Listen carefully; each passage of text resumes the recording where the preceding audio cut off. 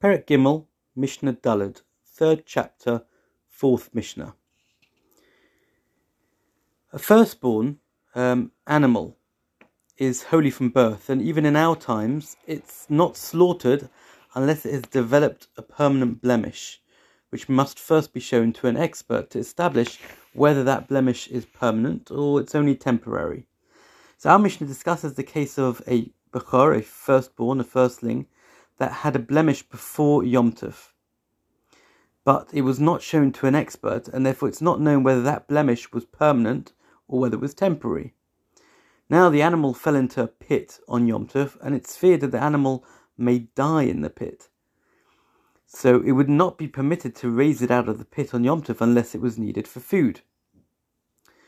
So this is what we do.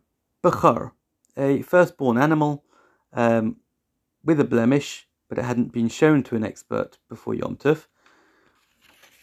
Bechor shenofal lebar, this firstborn animal fell into a pit on Yom Tov, and we're worried that it's going to die there. So what do we do? Rabbi Yehuda says, Yered mumcha v'yireh. An expert can go down, can be lowered into the pit, and he can see im yesh bo mum, if it's got a permanent blemish, ya'alev yishchot, then they can bring up the animal and slaughter it, because it can be used for food. For im lav, but if it's not a permanent blemish, it's only a temporary blemish, lo yishchot, then they're not allowed to slaughter it, and therefore they have to keep it there in the pit until after Yom Tov. Rabbi Shimon, however, says, Kol she'ein mumo nikar mi'ba'od yom.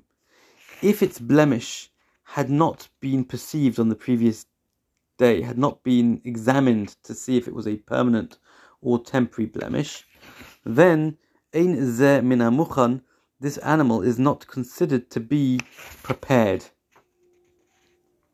and one would be forbidden to raise it up and to slaughter it on Yom Tov. According to most commentators, the opinion of Rabbi Shimon here is that actually one is not allowed to examine blemishes on Yom Tov, because that resembles the passing of judgment, which is forbidden by rabbinic law. So what Rabbi Shimon is saying is that if its blemish was not perceived on the previous day, it's not considered to be a prepared animal, because in order to be permitted to be slaughtered, an expert has to examine it, and an expert cannot examine it on Yom Tov.